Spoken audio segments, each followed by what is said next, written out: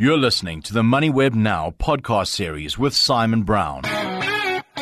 Live streamed every weekday at 6:30 a.m. It's Tuesday, 28 November. Purple Group results are due today, maybe. If not by Thursday, they are in breach of the JSE listing rules.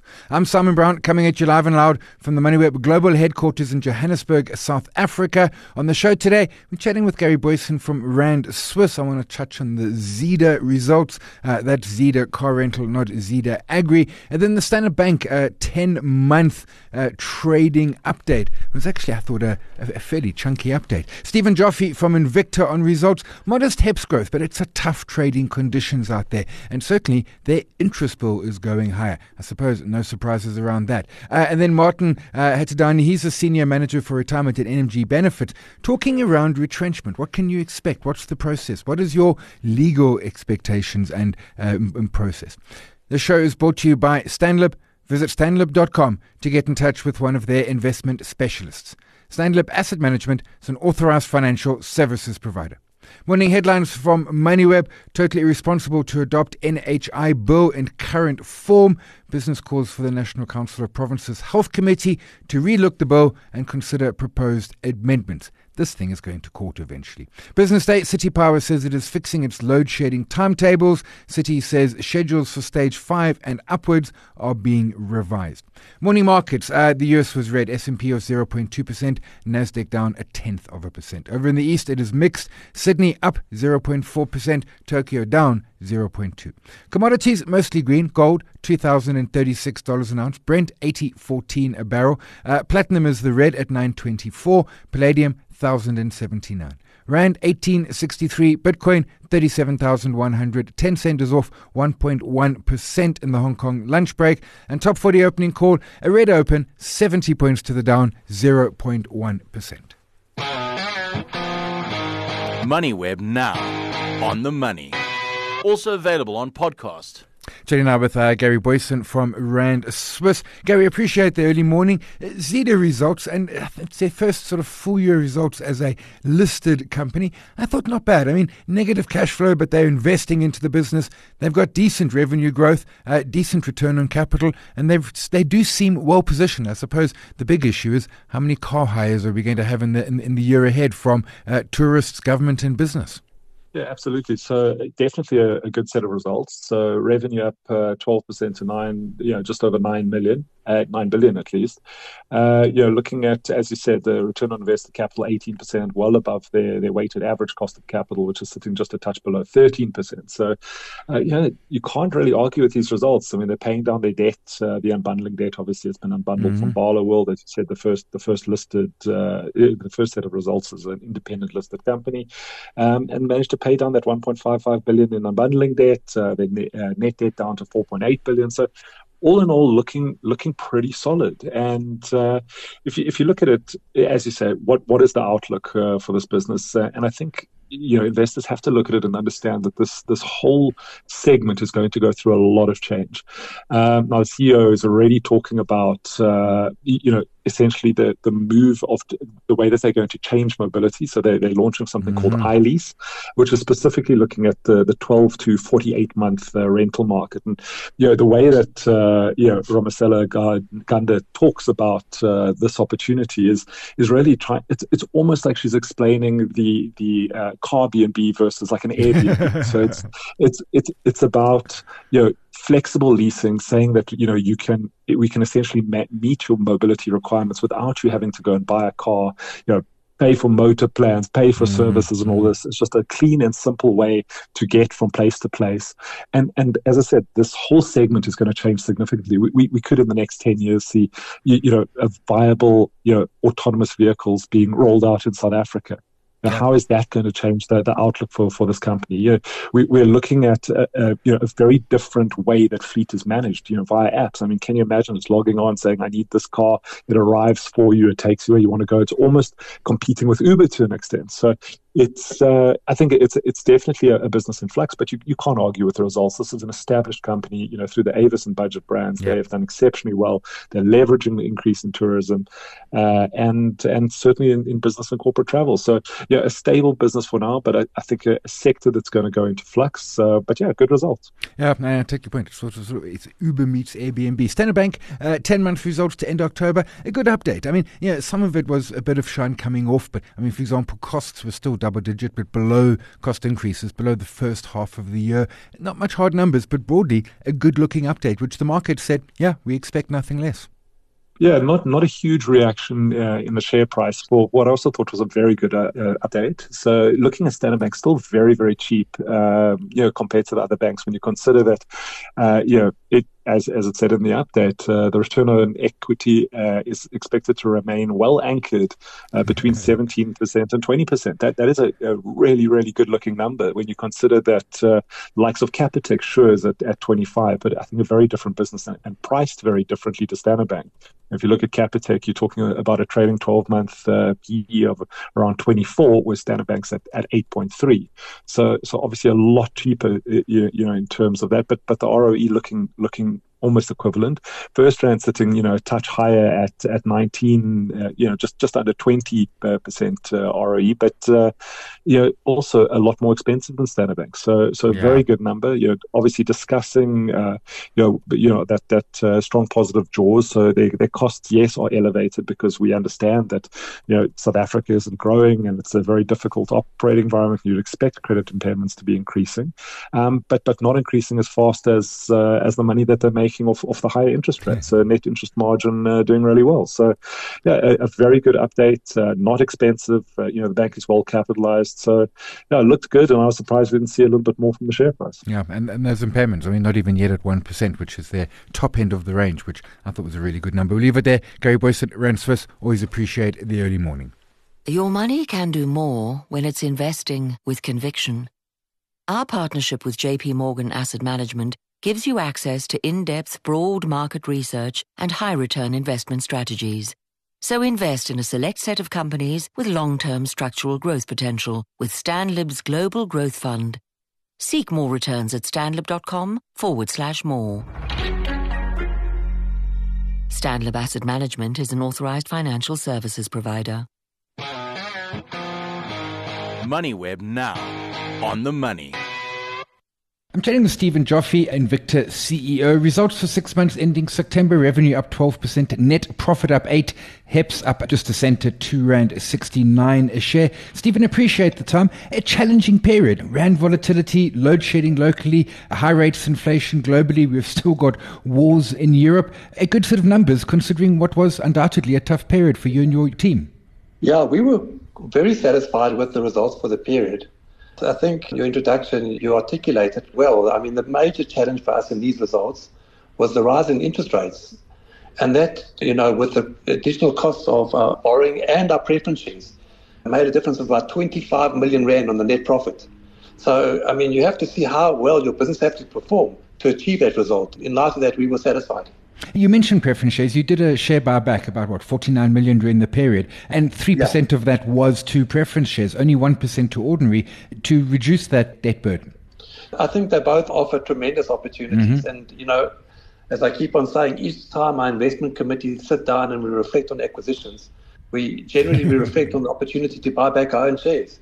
And often the buyback options are winning. That's the point. I mean, we've chatted around acquisition opportunities. I imagine you're still getting a lot coming across your desk, but not quite meeting muster. Certainly, you've got a cash pile. Yeah, Simon, I think one of the corporate finance guys was talking to me the other day, and I think over the past year, they have looked at 100 opportunities. And you can see we basically did 2. Yeah. So you must see how many things that we aren't doing. And we're very, very cognizant of where we trade and our multiples where we trade. And we're not really looking to do stuff that's earnings dilutive. So we are bound by what we do, and we're looking to bring on value for shareholders. So that's a tough space, but we'll carry on looking and we'll try to find the right deals for us. Right deal, right price. So you're also looking for deals beyond the borders because you've got the stated target of 50% of earnings from beyond South Africa. Absolutely. We carry on looking a lot outside South Africa. And we'll continue to do that. We actually got there a lot quicker than we thought, but we got there out of devaluation of the currency, not necessarily the scale of the businesses. So I think we need to just re-strategize exactly what our goals going forward are, and we'll probably look to do that in our last board meeting of this year. You mentioned the currency there, because certainly rand volatility, the weak rand, depending on the business, can cut either way. For you, it does give some benefit. In South Africa, it does give benefits for sure. For us, probably a slightly devaluation rand is probably the best operating environment. The difficulty is when the rand bounces, you can be put on the wrong side of a currency trade like in a day. Those are the tough calls. So for us, just gentle decline is probably the right environment, which protects your inventory. A rapidly rising rand would be the biggest risk to businesses like ours, where you'd have stock bought at the wrong price. Do you try and hedge that, or is hedging a bit of a mug's game? I mean, hedging's great, but at some point the hedge unwinds and then you've got the jump. Yeah, we certainly do hedge everything we bring into South Africa, and it's part of our DNA. But, I'm talking if there was a rapid appreciation of the rand going from 19 to 15, that could hurt us like in a space of time. Supply chains, we've chatted a lot about these, and my question is, are they back to normal? The answer is the ports are becoming a worse and worse problem. It's funny, I was speaking to our chairman, we've gone from COVID where we couldn't get stock, then we couldn't get ships, then we couldn't get containers, and now we can't get whatever we've got outside the ports.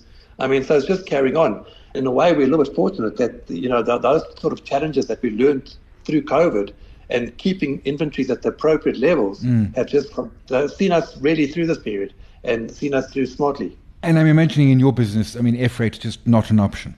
Most times not. Like when we bring in big capital equipment, there's no option to bring it in by air freight. And we have to just deal with whatever the port throws at us. Load shedding, how much does that hurt you directly? Perhaps first more hurting your customer and therefore indirect pain on your business? So I'd say somewhere between $1 million and $2 million rand a month as a group. Wow. In terms of pure diesel costs. Then we've spent in excess of 20 million rand on solar installations, and that will be onwards going and carrying on in our businesses. Again, just part of our DNA to move off, the generators. The thing that really surprised me the most is how resilient our customers have been in keeping their businesses going, notwithstanding all these outages. I think South Africans, by and large, have learned how to operate with these incredible challenges. Yeah, they're making the plan. Some of the divisions, replacement parts, services, solutions, particularly looking at the industrial, revenue was up 8%, credit provisions and some lower forex gains took some shine off. Are the credit provisions a worry, or is that just a part of the business at this stage of the economic cycle? It was quite a strange thing. We had two internationally renowned mining companies in the DRC who've asked us to comply with the 51% localization requirements, which is like the BEE requirement in the country. We have a 30% partner who complies, and we're reluctant to give him the other 21% because we don't think he's the right partner to drive our business forward. So we're busy trying to identify the right partner, and until we do so, the debtors haven't paid us, and that's why we made the provision. Your capital equipment, really good year, revenue up 9%, profit up 34%, operating profit. Is that really just pushing through efficiencies through the business? Yeah, it's run by an incredible team, really experienced, know their business well, great products at a great price. And we're just seeing the order book there looking really, really good. So I'm hopeful that for the full year we'll have another good 6 months. Keen on your minority shareholder there, but they're also doing well and expanding into other markets and beyond Asia as well. Yeah, we're working hard on building out the factory from China and building the factory now into Japan. And once that factory gets to an ability to service the US market, we'll be able to deal with the 25% import duty that we currently have to pay. So there's quite a nice incentive to do that. And in addition to that, we think that factory can service the Japanese market in a more material fashion. Gotcha. We'll leave it there. Steven Joffe, Invicta CEO. Appreciate the time. And that's our poll today. The stock is pretty much sideways over the last year and a half. And yes, a tough set of numbers there, but a really well-run business, well-managed, and I think great potential. The question we're asking is, do you hold it? Have your vote, have your say, LinkedIn and X. If seagulls were Hatidars who could afford to retire to the coast, what kind of bird would you be? Would you soar over the savannah or chase summer around the globe? You see, even when you stop working, your money won't. When you invest in Stanlib's fixed income funds, you can retire earning a regular income off your investments. Invest for more certainty at stanlib.com/more. Stanlib is an authorized financial services provider and a registered manager. MoneyWeb now. On the money. I'm chatting with Martin Hatidani. He's a senior manager for retirement at NMG Benefits. Martin, appreciate the early morning. Retrenchment. It's never nice being retrenched. It's always, I think, probably a fairly shocking and financially and emotionally difficult experience. In the current environment, perhaps even worse. It's tough out there with high inflation, high interest rates, and especially bad time, perhaps, for possible retrenchment. That's right. Morning, Simon. Good morning to your listeners. True, eh? It's getting to be worse these days. And if you look at the stats, retrenchment is getting to be the thing, because now we're sitting at stats of at least about 32% of people being unemployed. And this is expected to get to at least about 33% by the end of this quarter. And the key thing, I suppose, is that if you are being retrenched, you do have rights. There is a process. I suppose it's important to understand what those rights are. Key of them being is that there will be a package. Your rights need to be explained to you, and the company needs to be open and honest. Oh, yes, most definitely. So once you get to be retrenched, the employer needs to take the first step of notifying the guys that they're going to be retrenched, just to help them prepare. And the employer needs to put a whole lot of stuff in place where they need to make sure that the guys are psychologically prepared, and they also need to make sure that the retrenchment gets to be the last thing that they actually table. So they need to look at other options, like maybe getting the guys to work for shorter hours, at least they get to keep their jobs, or at least to equip these guys psychologically to ensure that once this actually gets to be a reality, they are psychologically prepared. Well, one of the key points is also severance pay. I mean, is it a legal requirement that it's a week remuneration per year of service, or is that more just from the goodness of the heart of the companies? Yeah, thanks for raising that, Simon. So there's a couple of packages that these guys need to be entitled to. So yes, there is the severance package. There's formulas that is actually used. So they would basically say 1 week for every year that they've actually worked. But it also depends on the financial situation of the company. There's also some other monies that the guys are entitled to, like your last salary, as well as your leave days. You get to have that. And you also get to have access to your retirement fund if your employer had a retirement fund. But while we're still on the retirement fund, I think it's pretty important that the guys know that it's supposed to be a last option. You need to exhaust the other funds before you actually get to your retirement fund. Because remember, at the end of the day, this is money that you're expected to survive with post-retirement. So we strongly recommend that, as LMG, we strongly recommend that members should not quickly get into digging into their retirement savings. But in most cases, this is what basically happens. The guys actually take that money and abuse it or spend it, sometimes justifiably so, because they most probably do not have other sources of income. But we strongly recommend that these guys most probably transfer that money to another preservation fund, transfer it to another provident or pension fund, or preserve it within the same employer, because if the fund still exists, there is an option of actually keeping the money within that retirement pot. But taking the benefit in cash, we regard this as the evil option, because you're basically stealing from the old man or the old woman that you're going to be.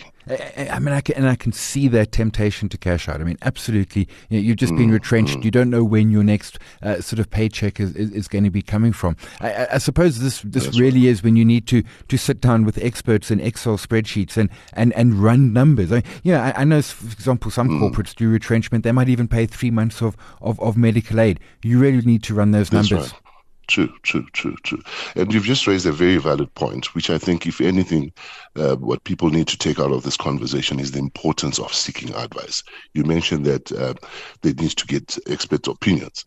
One thing that we've noticed in South Africa is people do not utilize the services available to them. And one of the reasons why they also do not speak to financial advisors is because of the expenses associated with speaking to a financial advisor. And if you really look at it, if you really get to think of it, when you see a financial advisor and get the right advice, chances are you'd have saved a whole lot by just getting that particular advice, because you get to make well-informed decisions. A whole lot of guys out there get to be retrenched and make ill-informed decisions, and within a few months, they're back to square one. They really do not have any money to actually survive on.